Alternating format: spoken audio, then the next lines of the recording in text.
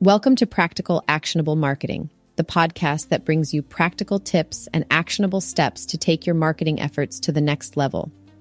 If you're looking to put strategy into action and dive into hands-on tactics that will drive your business forward, you've come to the right place. In today's episode, we'll cover one of the most crucial aspects of email marketing: writing a great subject line. Hey there, everyone.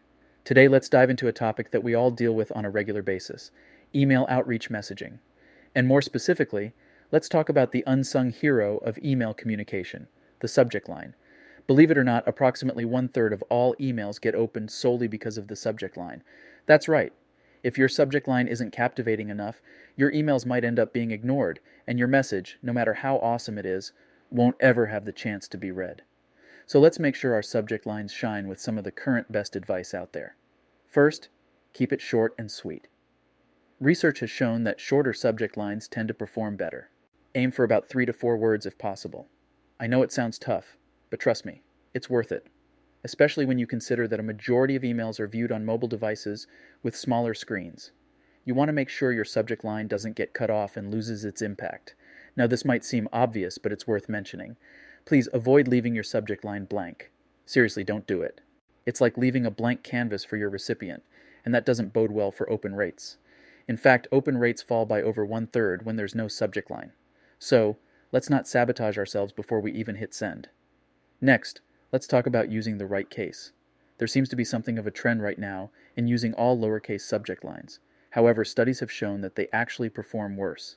So ditch the all lowercase approach if you want to increase your chances of getting those emails opened. It's a small change that can make a big impact. Now, here's a red flag to avoid: using phrases like "quick question." They have become all too common in unsolicited messages from strangers, and people have caught on. So if you want to be taken seriously and avoid being labeled as just another spammy email, steer clear of this particular phrase or ones like it.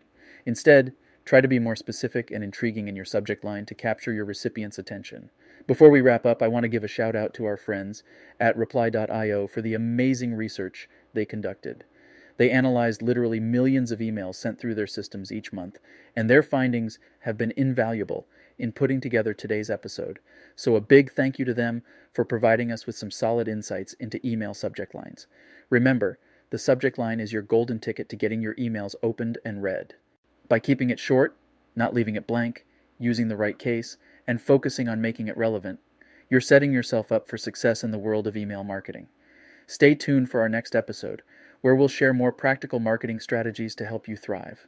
Until then, have fun experimenting with what we've shared today and watch your open rates soar.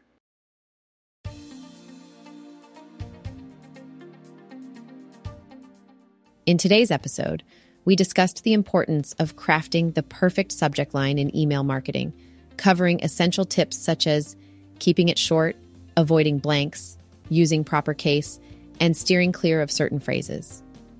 Thanks for tuning in. We'll catch you at the next episode, and don't forget to subscribe.